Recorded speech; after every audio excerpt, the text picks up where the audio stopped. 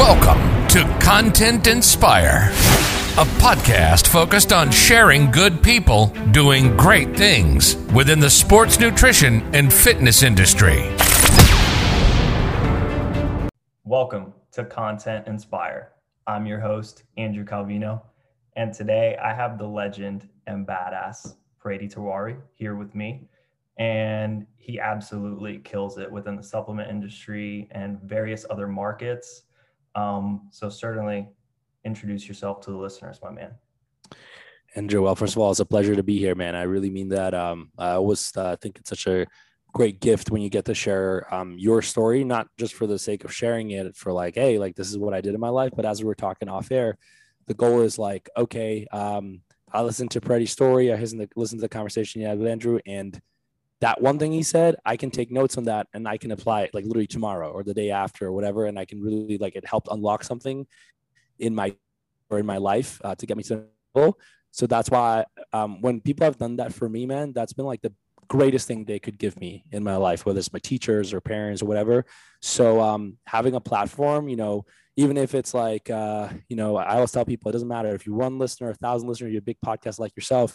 I always think of it's a way for me to provide us that, you know, back.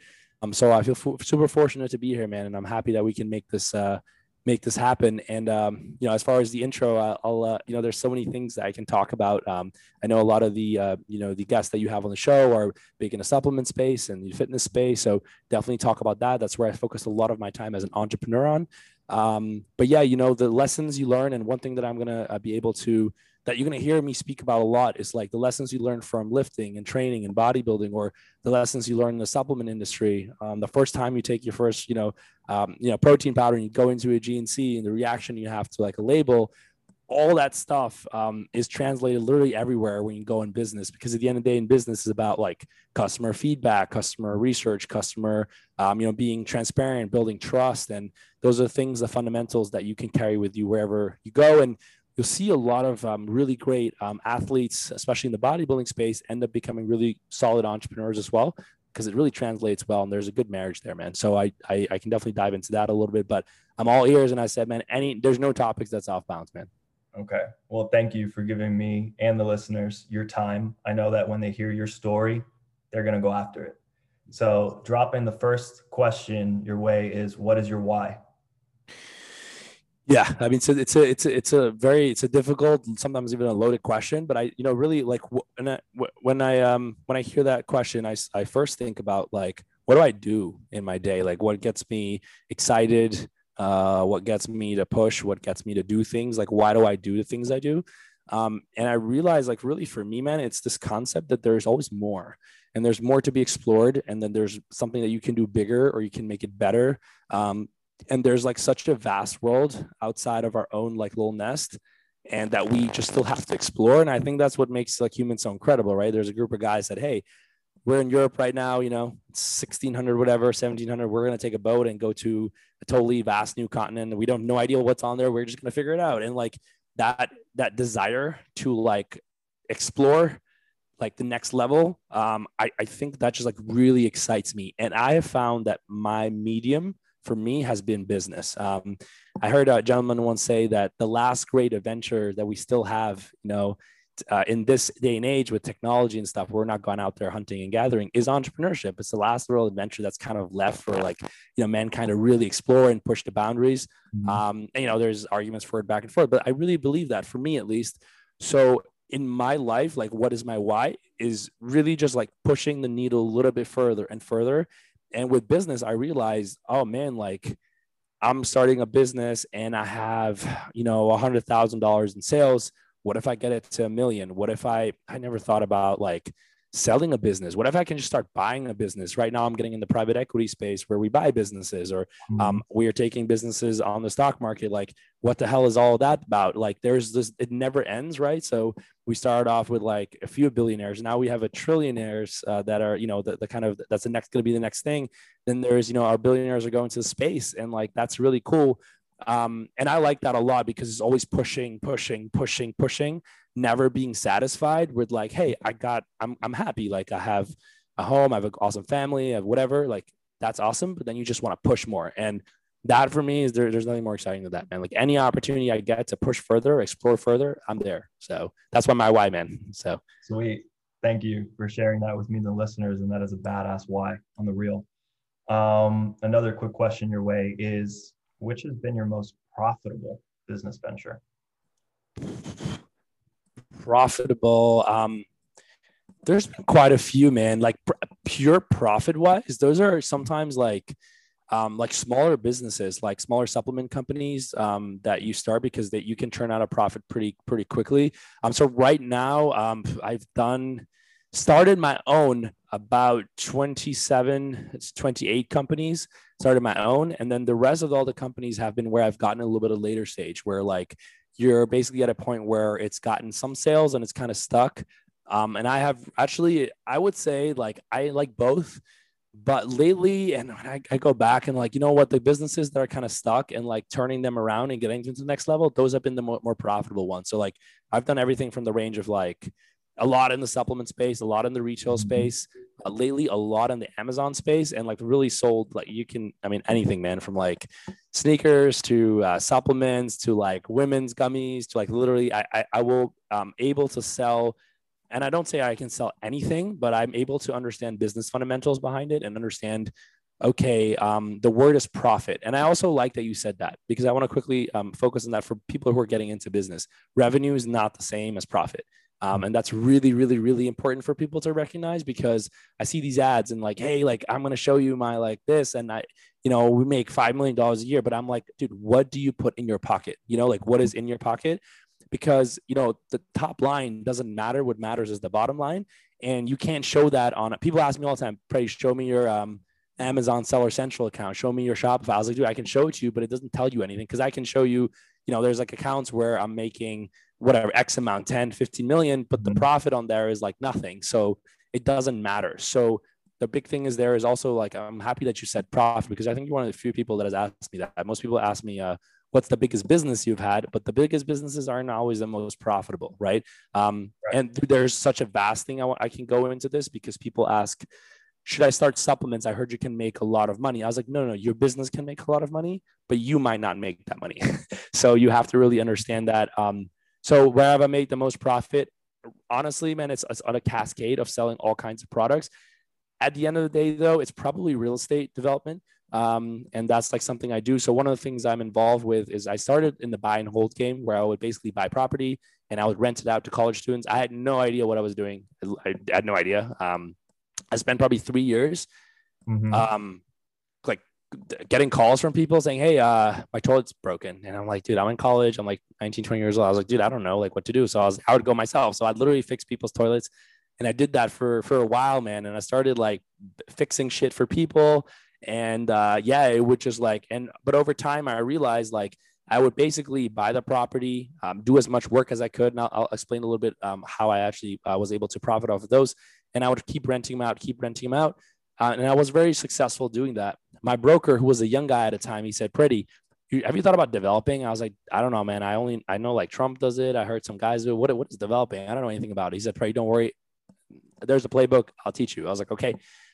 So we start developing, and I don't even know what that is. And it's like, basically you get a plot of land and you build apartment buildings, you build complexes, you do commercial stuff. Dude, it's way outside my comfort zone. I don't know any of that stuff, dude. I can buy a college apartment and like clean it up with like a broom and like fix the toilet, but like making a skyscraper, like, I'm living in one right now and I look at it, I'm like, man, like this has like 65 floors. How do people even make this shit? Like, I have no idea. But I figured it out. And long story short, those are my most profitable ventures because you're able to really capitalize on those. But what's the story behind it? It's very capital intensive. So it's not like, anybody can start them. And I'll explain a little bit how I got into it more. But those have been my most profitable. So very long-winded answer, man. But you can make profit in many ways. When people ask that question, they usually mean, where did you make the most money and profit at the same time? It's got to be real estate development. Like that's been the game changer for me as far as like wealth accumulation. And then there's profits, right? Like I make like these, PMS gummies that do really well. Like you make profit off of them. Like you might make, 20%, 30% margin. You sell it for $25. After all the fees, you might make $14 or $13 or whatever, $10. But, that's a big volume game. But for me, real estate development has really change the game as far as like wealth accumulation, man. Long answer, but I hope it's helpful. Well, I hope everyone at home wrote that down, wrote all the nuggets that Brady was giving. So next question that I'm going to drop is, what market or industry is your personal favorite to do business in? Honestly, there's a couple. So favorite that I've done, that I've liked, where I've like really excelled, has definitely been real estate, because real estate is something there's always, you always need shelter, and there's always a demand for it. There's another good thing about real estate, which is raising capital it's easier. It's not easy. It's easier because banks are literally willing to say, hey, you have this house, cool. We'll give you 80% of the total value. You just put 20% down or 25% down. We'll just give you 80% of all of it, which is hard. If I'm starting a supplement company, I can't just get 80% full funding. Like I need to put capital in. So real estate's always been something where I can be more creative, and it's also more daunting because like I'm going into that space, and as in the real estate developing, dude, I'm like 25, 26, 27, young guy doing it. And like, you're not as capitalized as the big boys doing real estate development. So it's a little intimidating. How do I even raise money? How do I go inside of a bank and say, hey, I need like 15 million bucks, like to start doing this? You really don't have any business doing it, at this, and basically how I am, where I'm from, and like stuff like that. So it was definitely very intimidating, but being able to do it and learn it made me feel really good and confident. And so that was like one of my, what is still my favorite industry. But of course, my heart, I'm a bodybuilder. I used to compete. So fitness and supplements is like always been my thing. Like, and I always go back to it. No matter if I take a break from like investing into supplement companies, that's still something that's like close to me. It's definitely very risky. There's now a lot more liability involved, and it's very risky. But there's two industries also. When people ask this question, they're kind of seeing, where should I invest my time? Like if I'm listening to this right now, what are the cool plays? One of the plays I always talk about recently that is really cool is grocery products, like healthy groceries. For example, functional foods, protein bar, protein chips, like the healthy snacks, and like the kind of the intertwining like foods and health supplements in one.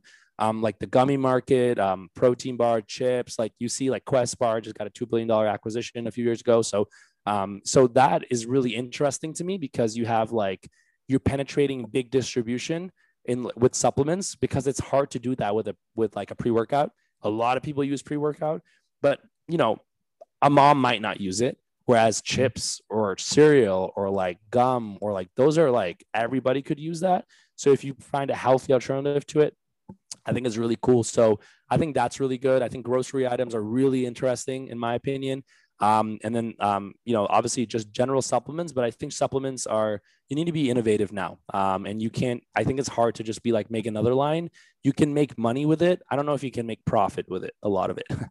So that's hard. So I would suggest like inventing a new category. That's something I'm really interested in. So when entrepreneurs come to me and say, hey, I have a new category, it's called, keto water. I'm like, what is that? So you take keto and you put it in water. That's interesting, because now you're inventing a new category. A few years ago, there was like nighttime fat burners. That's a new category. It doesn't have to be something like, you don't have to be Elon Musk, like go to space. Just be creative with the category that you're creating, because if you create the category, man, like it's game over. I was just listening to one of the guys who said, he knows, he was a partner with the guy who invented frozen food. He was like, I want food, but I don't have time to cook it. So I invented food that you can freeze. It's a multi-billion dollar industry. That's interesting. So anything to do with mass distribution, that's a new category. That's exciting to me, man. And I hear pitches all day long. And that's like the fun part of what I do right now. Back in the day, I was scratching my head thinking what to do. Now on the other side, in the investment side, I get a lot of pitches sent to me, and I can kind of see, oh, that works, that would work, that wouldn't work, and be on the other side. So that's fun. But new category invention, that's the way to go, man. So. Okay. And then another quick question your way. I know that you talked about it earlier in regards to someone showing you the playbook for real estate development. Have you ever had a mentor? Yeah, I've had a group of, it hasn't, I have had mentors for different parts of my life. Mm-hmm. And I say this also, and I talked about this about a year or so ago, people want to have like a life coach. And I think that's hard, because someone that I go to for like my relationship advice or a family advice is not the same person as like who I'm going to go to for help on my business or my funding. So sometimes people go wrong where they have like one mentor for everything in life. And I get that. That could be good. Maybe it's a parent or something, but I think that you're selling yourself short. I think it's helpful to have a group of mentors that are good and can mentor you in different parts of your life. So don't like go out there. So like I'm starting a business. Okay. I need other people who have done an exit before. Okay. So I'm having trouble with parenting. Let me talk to my buddy who's been a great parent, who's raised all these awesome children. So now you have different mentors in different parts. So that's what I've done. So I've had a lot of mentors, not just one, definitely. And I'm never afraid to ask for help, no matter what. Like I'll still ask for help on e-com. I'll still ask for help on like real estate all the time. Like I'll network with people. And I'm not shy to ask for help, and I'm not shy to also provide that value back in any way possible. Because I really believe if you want to live a more efficient life, an effective life, you need to be able to leverage people. If you are not able to do that, you're going to get old and you're not going to be able, like what I can do in 2 years, it might take someone else or me, if I hadn't leveraged people, 15 years. And I'll give you an example, right? So I don't know how to develop anything. I've never gone to I'm not an architect. I don't know anything, man. I really don't. I don't. So what do I do now? So I tell my broker, kind of tell me the playbook. He's like, talk to this guy, talk to that guy. I'm like, okay. I basically go on LinkedIn. I reach out to everybody in Boston that I know that has something to do with real estate. And I partner with all those guys. So I partner with a lawyer, I partner with an engineer and an architect and a contractor. And I ask everybody for their referrals, and I build a huge team around me. And my team knows what they're doing.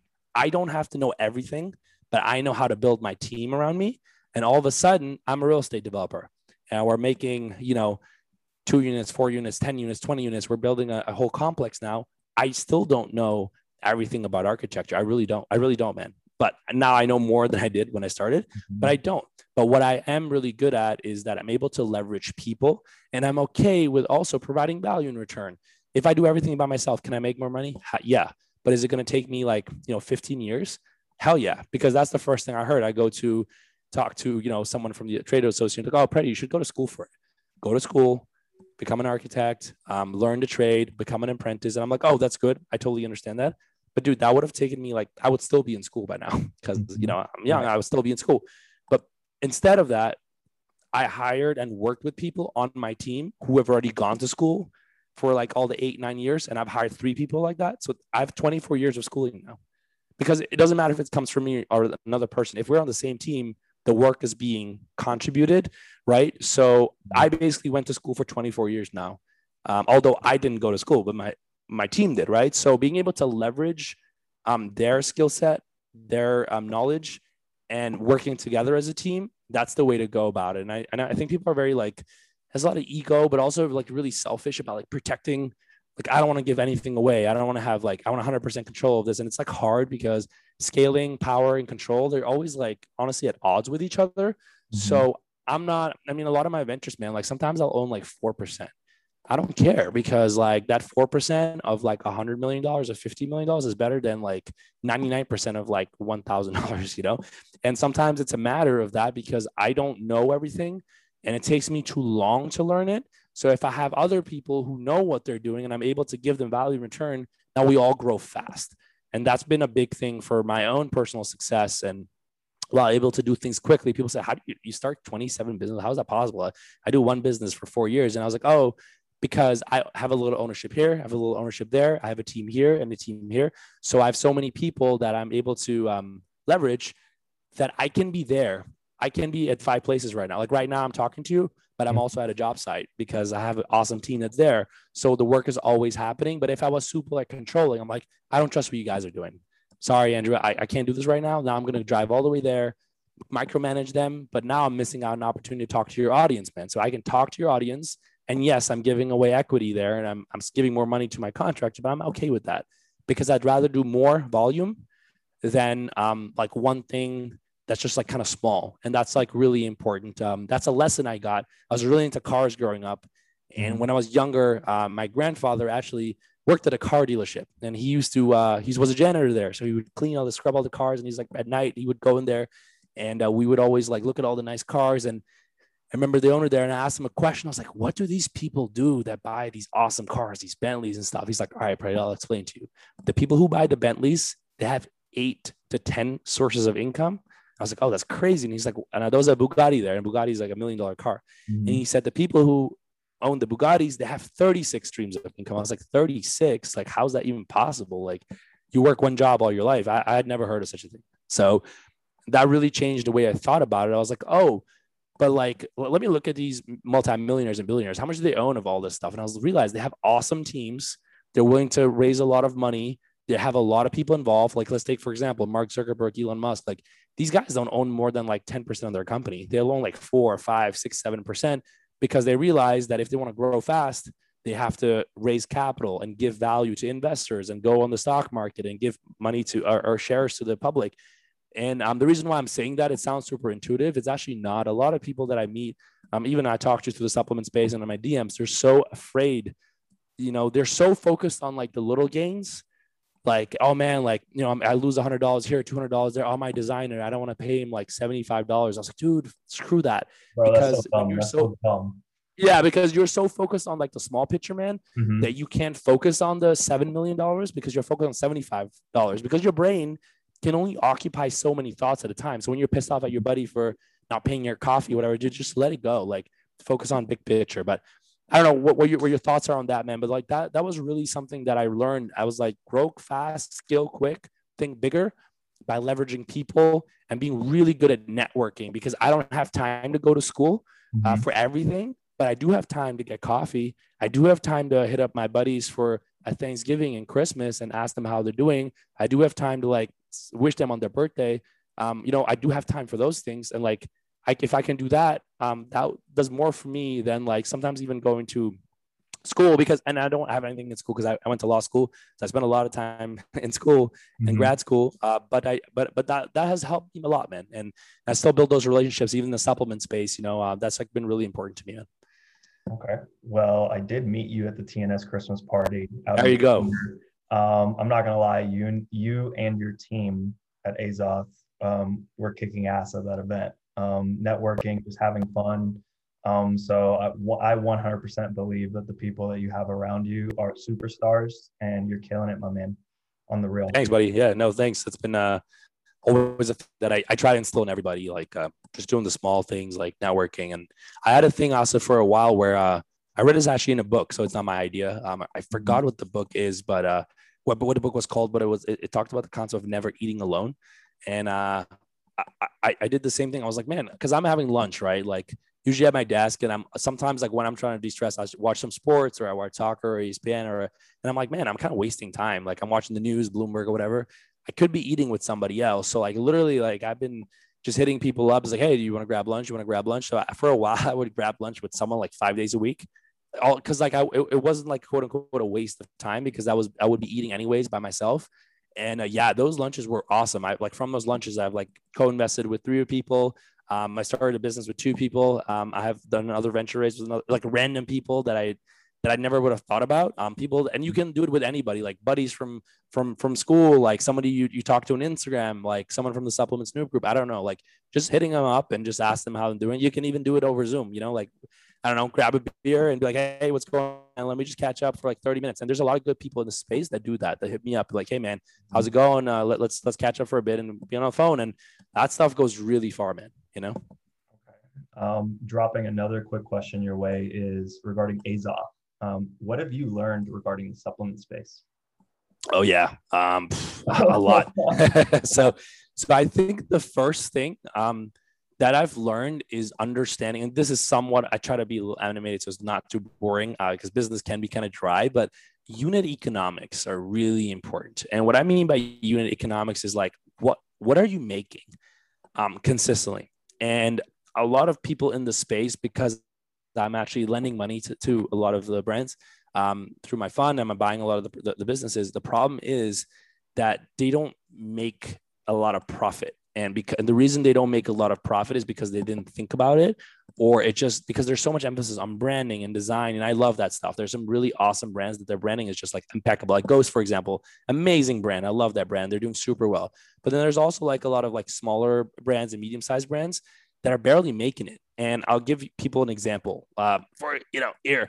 Here's a product, a gummy product, right? Let's say I make it for $5. Okay, all in. Okay, which that's not the price, but let's say it's all in, and I sell it to you for 10. Now I made $5 profit. Okay, but now the $5 that you give me, I have to reorder product again. So now I make it again for 5, and I sell it again. Now I make the 5. Now again, so my bank account is always at zero. Because the minute the money comes in, the cash is just leaving the bank all the time. So a lot of entrepreneurs in the space get stuck in the cycle where this becomes like a lifestyle business where they're barely taking home like 30, 40, maybe less than that, okay? But they're killing it. They're selling thousands of units.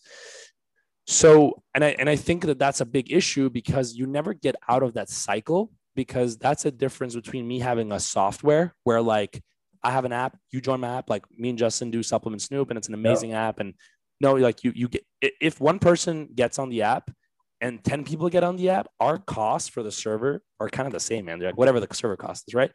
But when you buy my product, I have to go to my manufacturer and order more product. And I can't just go to my manufacturer like, oh, here's $5. The manufacturer's like, okay, order 5,000 units right now. So, and now I'm 25 grand out. So cash flow is really difficult in this space, and it's very capital intensive. It's a very expensive endeavor. And you don't realize that because when you get into it, you're like, oh, I can go to a manufacturer. They make 100 units, $15 easy, slap a label, sell it. But then you start realizing, man, I'm not keeping anything in my pocket. And you get stuck in this cycle. So unless you are able to funnel capital and cash into your business, either being very strategic with how you spend your cash, or having some sort of investment or whatever you can put capital in, it's hard. And that's why like a lot of people come in for funding, because it's not the business is not growing, is because there's just they're out of all the capital because they're spending so much in ordering more and ordering more and ordering more. Your first run is 1,000 units, $5 a product, $5 grand. Okay. Now you sell all of it for $10 a piece. Now you make 10 grand back, but your next order isn't 1,000 units. It's 5,000 units. And now that's like, $4. So now it's 20 grand, but you don't have 20 grand because the max you made was like 17 grand. Now, where's the other 3 grand going to come from? Now you got to borrow more money and you can take it from your other accounts. And it becomes like this kind of weird scheme where you're borrowing money from yourself all the time and you're not paying yourself. And that's my thing as an entrepreneur. I always ask people, why'd you get in this space? And there's so many reasons. I want to do good. I want to provide value, and that's awesome. But I always tell people, and this is me and being more of a capitalist, right? If everybody could do a job, like I could do a job right now because I went to school. I have value in the marketplace. Let's say I'm an attorney and I can make $100,000 a year. Okay, maybe that's my market value.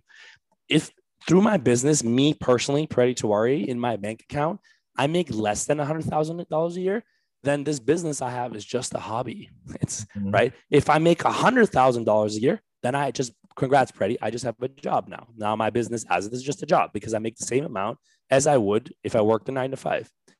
Only if I make more money than I could working a 9 to 5 or whatever, only then am I an entrepreneur, because you're not providing enough value for yourself. And, people will still say, well, it's still better to work for yourself. And I kind of agree, but I also disagree a little bit because the shit is hard. When I work somewhere, I get like employment benefits, I get like medical insurance, whatever. I can take some vacation. Like I can spend my Christmas with my family and stuff. So there's a lot of perks. And when I'm working for myself, man, I'm working way more hours. I'm not working. Very few entrepreneurs that like make significant amounts, like work 40 hours a week. So now, economically speaking, isn't it better to work 40 hours a week and make, 70,000 than to work 100 hours a week and make 74,000? So you have to make those decisions. So when I say that way, people, start thinking about, and I say that not to discourage people from being an entrepreneur, but because they need to focus on like, are they making profit, man? And if they're not making profit, then you're kind of stuck. And that's like one of the things that, why I started randomly actually got into the space of like lending people money in the space, because I realized they need capital for working capital continues to grow. But then I also realized like some businesses actually don't have the ability to ever pay it back. They can't, because their pricing is at such a way where like they can never actually make enough money to pay back a loan and then also grow the company, right? Because if I'm saying I'm cheaper than BSN and Explode, my pre-workout, I'm like, okay, but you live in your mom's basement, are not paying yourself, have 0 employees, are not paying any medical benefits. So yeah, you're $1 cheaper than BSN, but NO Explode is $30 and they have like a workforce of like, 400 people, 10 corporate offices. Like every bottle that you sell has to pay for everything. Like this bottle has to cover office, rent, space, employment benefits, employees, like my employees' mortgages, like everything. So like you have to sell so much of this.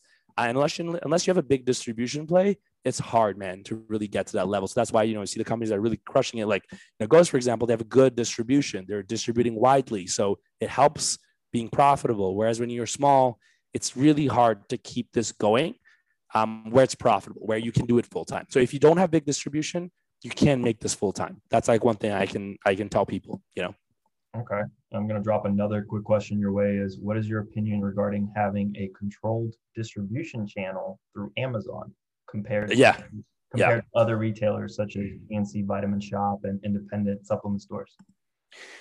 Yeah, I mean, it's no surprise. Obviously, like I'm a big fan of Amazon actually because I invested in it early. Like I was one of the guys that can I not only in their stock and stuff, but apart from that, I got into Amazon like 2013, 14, like before it was like literally, I mean, it was big at the time, but it was very different. And I started selling a bunch of stuff on there. Now, what's good about Amazon is that Amazon, the minute you're on Amazon, and it doesn't cost anything to be on Amazon, it's like $40 a month to sell on there. In the first day, you have the ability to get 100 million plus people to see your listing on day one, right? So the most expensive thing for an entrepreneur when you're selling on your website is to get people to your store. You have to pay money for it. So when we sell supplements and it's like $30 or $20, whatever, to like, that's the price, and you're making like $10 a piece, if you're spending right now on Facebook ads, you probably have to spend like $7, $8, $9 or whatever just to like that. That's really, I think probably 20 or $30 to get a customer to actually buy from you. So you're not, you're all spending all the money in just like customer acquisition. If you're selling a course, or I'm Louis Vuitton and I have like a $4,000 bag, yeah, I can spend $400 a customer because I'm selling a $4,000 product. For our market, fast moving consumer good, where the margins are like $10, $9, $8, $12, we can't spend a lot of advertising, because if we spend a lot on advertising, we don't make any profit. So with Facebook ads, you probably need like a third or fourth time the customer to come back 3 to 4 times before you start making profit. So that game is hard when you have your own Shopify store, because you have to drive all that traffic. It works when you're an influencer because you get that traffic for free. You go on, you've built your audience, say, hey guys, I'm selling this. I'm Kylie Jenner. I'm selling this makeup line. Go on my website and buy. People like, fuck yeah, she has millions of followers. It works. If you're like let's say I started, no one knows who the hell I am. When I'm like 19 years old, I'm like, hey, I have this protein powder, Predi's protein. Like, no one's going to come to my site. I probably have to spend a shitload just to get someone on there. And I finally get a customer, and I pay $35 for the customer, and he never comes back because now he's buying Optimum. Okay. So with Amazon, the good thing is once you rank on Amazon on first page, it's just organic traffic already in, because people are already on Amazon. And that's why that's what makes it awesome compared to like sometimes with like Shopify having your own website, because you don't have to pay for the traffic. Right now, for example, I have a bunch of listings on Amazon, a little bit over like 125 SKUs that I'm actively selling right now. I don't run ads for almost none of them. Like maybe for like 10 of them, maybe I have ads. I have no ads, no advertising, zero. I don't even have an Instagram for it. Nothing, just nothing, because you get the reviews, people like the product, it's there on the first page, and basically you get recurring revenue. So that's really awesome. Now, as far as like distribution for GNC and Vitamin Shop, I think they're a great place. If you can get in there, you want to play the game with like slotting fees, and you can survive like basically the cash flow play. That's another thing. As like a lot of these it really depends on the relationship you have. If you're an average product that's getting into big box retail, they're going to charge you slotting fees, but they're also going to charge you. They're not going to pay you right away. So you sell a product, like for example, in Walmart, I did a deal with them, and they're like, okay, we want 5,000 of your widgets. I'm like, okay, cool. Here's my receipt. They're like, oh, no, we're not going to pay you. I was like, what do you mean? And they basically pay you after they have sold the product 90 days later. So you're floating, you have basically just spent your whole earnings, like your whole savings, ordering 5 or 10,000 units, spending 30 grand. That's like maybe the savings somebody might have. And now they have to wait and they can't move now because they have the 30K locked in, and Walmart or whatever is not paying them. Whereas on Amazon, you get paid out every 2 weeks. So that helps a little bit with cash flow. So I really think it's in some products, though, they need to be in big box retail. Energy drinks, consumable items that like perishable items. I think it's hard to sell them on like an e-com site because people need to see you physically. Gum, I don't know, cookie, crack, whatever, stuff like that. Like energy drinks are a great example. Carbonated beverages. You know, people don't usually go on Amazon to buy those things. It's like, oh, I'm thirsty. Let me go to a store, pick up a drink and buy it. So it really also depends on the product, man. Okay. Thank you for sharing that with me and the listeners. I know that anybody that's interested in starting a supplement line or starting a business, this is like gold. So thank you, man, on the real. Sure. And so you are currently rebranding Azoth, right? Yes. Okay. What market or customers are you looking to acquire?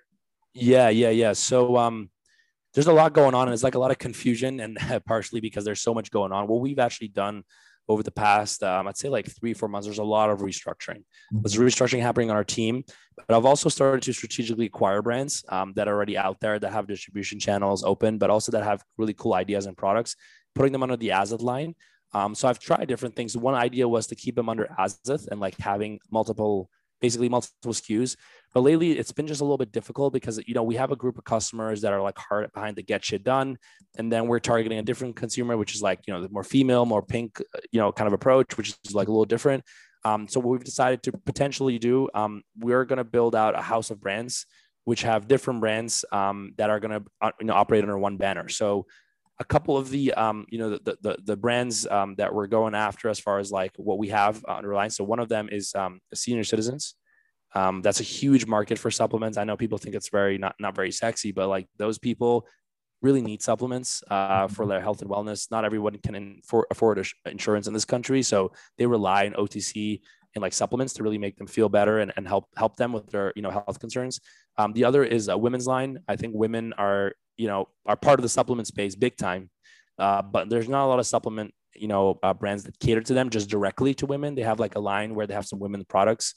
So that's one of the things, especially women are entering like the labor force and they're like working and they need, you know, meal replacement. They need something that they can use. They need GDAs. They need stuff like that can keep them going. They need protein bars. They need stuff that they can use.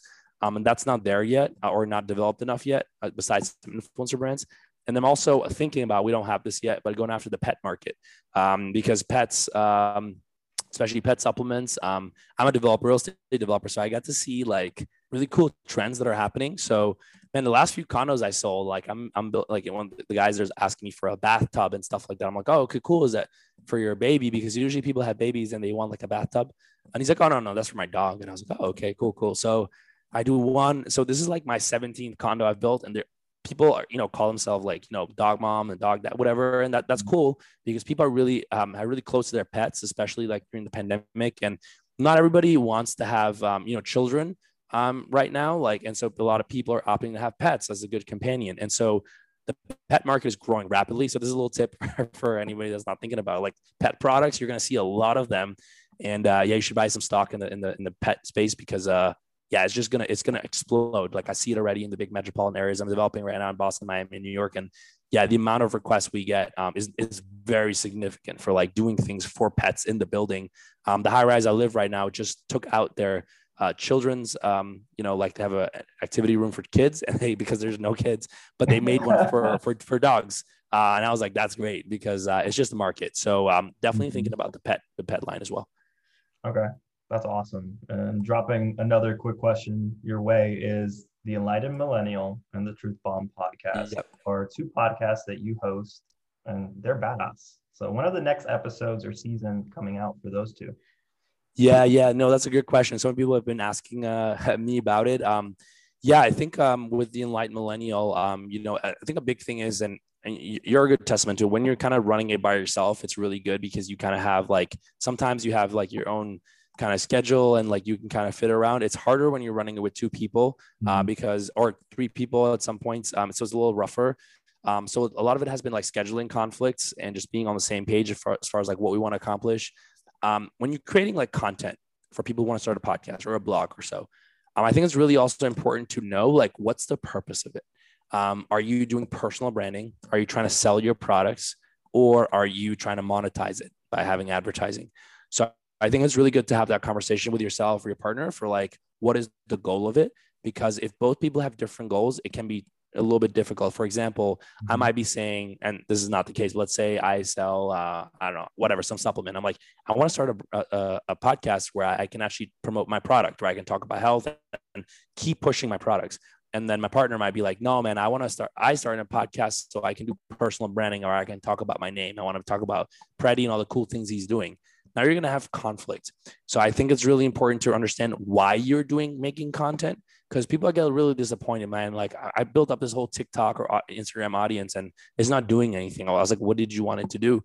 Like, well, I thought I could sell some product. I was like, but you never products on there. Like that's not what it's about. You make funny videos about like, you like pranking people in supermarket stores, grocery stores. Like, why would someone buy your protein powder? Like, it makes no sense, right? And it's so intuitive. The people, they think that because you have a big audience, you can give them anything. But what is it? Why are you building your audience? Like, what are you providing them? That's what you can give them, right? So if people follow you because, for example, you post some really cool photos and motivational stuff, around training and stuff. So that might be what your audience is all about, because that's why they're following you. If all of a sudden you're like, hey, I'm selling women's shoes right now, your audience, you could have 1 million followers. They'd be like, what are you talking about? It makes no sense. So now this is not necessarily what was happening in the background, but I think there were some conversations where like, we just want to realign where everything is, where everything's going. A big thing though, to be between you and I turned 30, and that changed a lot for me because when I turned 30, I was like, I want to really like rethink what I'm doing. And I want to do everything better. And I want to redo I told my partners both that like the Truth Bomb and Enlightenment, let's do this better. I need to sit back and just like think about what I'm doing, what kind of content I'm putting out, and also like what the purpose of everything is. So a lot of it has been just been introspection since I turned 30. That's why I made some changes as this restructuring and starting to think a little bit different. So I don't know what the answer to that is going to be. I hope it does come back soon. And I hope that I can make some more content for people, because that's something that I always want to do.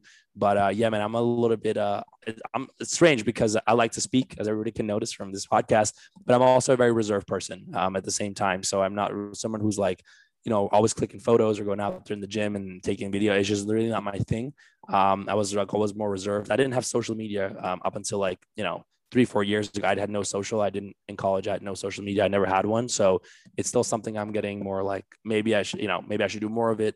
But I'm like, if it doesn't provide value to why my audience is following it, I don't really share it. Like, I don't think if someone gets anything about seeing what I'm eating, or if I'm eating a piece of cake, I don't know if it provides any value to me taking a photo of it. But if I can give value, I do my Q&As. I still do them now and then. I started bringing them back a little bit, and I get a lot of questions from people. So sometimes it's like, shit, I got to put a Q&A because it makes it easier. So it's going to come back at some point, but I still do the Q&As. And that's kind of a little glimpse of some stuff that I was getting on the EM and the Truth Bomb. So. Well, certainly, please keep on doing your questions and your DMs, because the way how you answer your Q&As is just savage as fuck and so true. So please keep on doing that, because it's sick in regards to like the insight on how you provide for business or daily life. And then I think one of the questions was like, I'm making X amount of money. And you were like, that's not a business, that's a hobby. You're basically just paying yourself a 9-to-5 salary. So your business is paying enough just for you. You would not have an employees. You would not have an office. You would not have this. So do something else. Boom. And I would literally, once I saw that, I was like, savage. Yeah. I know. It's happening like, and it's like sometimes, you say some savage shit on Instagram because like it's cool and it sounds good. That's not my intention ever. I actually, really it's about having as a man, like, whatever, one man, I mean, I can only speak as being a man. Like, you want to have like real conversations with yourself and like just holding yourself some like accountable, like, what the hell am I doing? Like, am I really making progress? And I always tell people, not all movement is progress. That's a quote I always say, because movement is backwards, sideways, and going, forward. Movement, it can go all directions. So I always, and that's the reason why I like took a step back from my podcasting too, because I'm trying to figure out, I have honest conversations. am I really, really making real progress right now? Like, what is it am I doing? And I think if you have honest conversations like with yourself, not just like on Instagram, like ask those questions yourself. Am I really, is this job, whatever I'm doing, really like honestly, is this really doing anything? Is this really getting me closer to my goal? Is this person I'm spending all my time with like really like what I had hoped for, what I dreamt about? Is this place where I'm living really like the place of my dreams, or am I just like convincing myself? Because we as humans, man, we're so good at confirmation bias where we're just like convince ourselves whatever we want to believe, right? Like if I don't go to the gym, I might be like, oh man, yeah, it's fine. I have a little knee sprain, or like I'm tired anyways. I'm jet lagged from a trip, so like I don't have to be on my meal plan today. And your brain will convince you of that, and it's very dangerous because the brain can convince you of anything, like literally anything. So we have what I call cognitive dissonance. So you can be convinced of anything. You can be convinced that what you're doing right now is the best thing in the world. It's getting you to the next level. But unless you have somebody like saying, fuck, actually, no, man, it's not. It can be like a slippery slope. So if you don't always can cultivate that, try to be around people who like give you like sometimes a dose of reality, but you got to be careful because sometimes those people are just negative people that are just telling you all the time, like what you're doing is bullshit, and it might not be. So just, you have to find the right, the right mentors and people who can be, who have your best interest. But yeah, man, that's the goal of, doing all that stuff, is just give a reality check, because I do that to myself all the time. Well, Brady, I just wanted to say thank you so much for being on Content Inspire, sharing your story, your experience. Thank you, honestly, my man. And is there anything that you'd like to say to the listeners before we head off? No, I think the big thing, man, first of all, like, appreciate you having me on there, man. Again, it's always a privilege to be able to speak to your audience and doing this for my first time at your show. I think what I want to leave people with is like, learn to think bigger. Society and everything will just kind of trap you around where you're born, what your parents were doing, like your neighborhood, your environment. And that's what's going to feel super comfortable. And anytime you step out of that is going to make you feel super anxious. And, in our society, especially in the US, we think anxiety is a bad thing because, like, oh man, I'm so anxious. It's like a disease. Anxiety is not bad. Anxiety is normal. Like, anxiety tells you when something is dangerous, when something is bad. So it's a good thing. Embrace it. But anxiety also means that you're doing something that's not comfortable. So like, I feel good when I feel a little anxious because it means that, hey, maybe this is bad for me. So I need to like watch out. Or it could also be, I'm doing something that like, I'm not supposed to do, when you're like going, it's like late at night and you're like 7 years old and you're like trying to go to your neighbor's house and see what's in there because like a creepy place, and you're like, what the fuck is in there? Let me go with my friends. Your parents like, don't go there, but you still go there and you feel anxious when you go in there because it's outside your comfort. You're not supposed to do it. Sometimes the stuff that you're not quote unquote supposed to do, your brain will tell you, don't go, don't do that. Yeah, pretty like, dude, you have no business like, raising $50 million or like selling your company for, I asked them some obscene amounts. Like if I was like, I saw a business for 50, 75 million. What the fuck?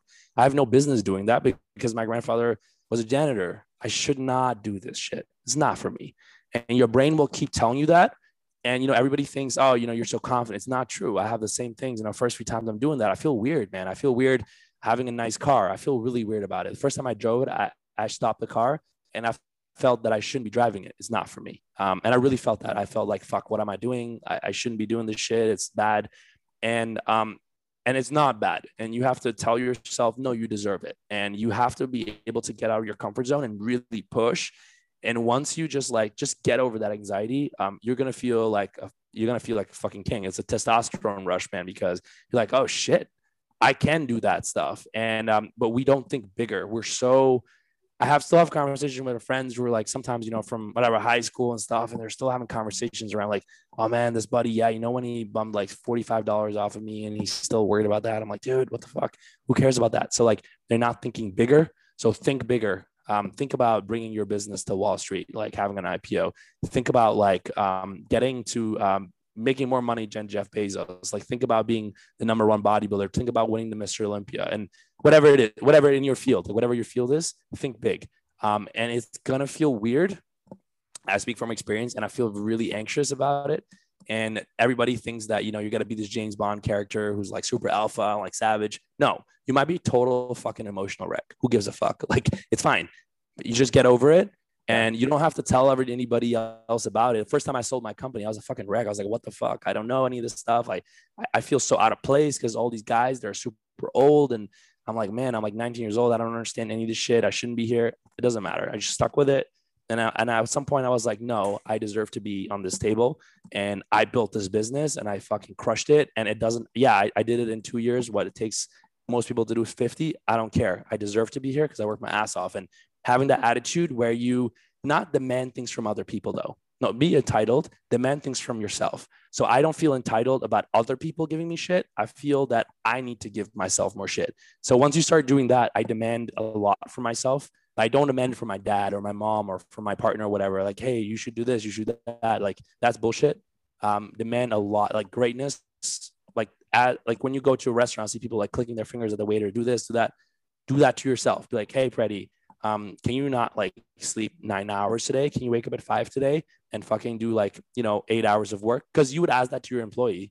I see people hit up their employees. Can you work today weekends? Sure, ask that to your employee, but also demand that from yourself. And I think that's a big thing. And the one message I always want to give is just like, think bigger. And when people speak to me, sometimes like, oh man, I never thought about doing that kind of stuff. And I like that because if I can unlock that little thing in people's brains where they can think a little bigger, sky's the limit, man. So that's my big message. Think big, Well, listeners, you heard it. Think big, go after it. Brady, thank you so much for being on Content Inspire. I'm going to put everything in the bio down below, your Instagram, the 2 podcasts, you name it, so that people can find you. And thank you so much. And listeners, till next time. Thank you, Andrew.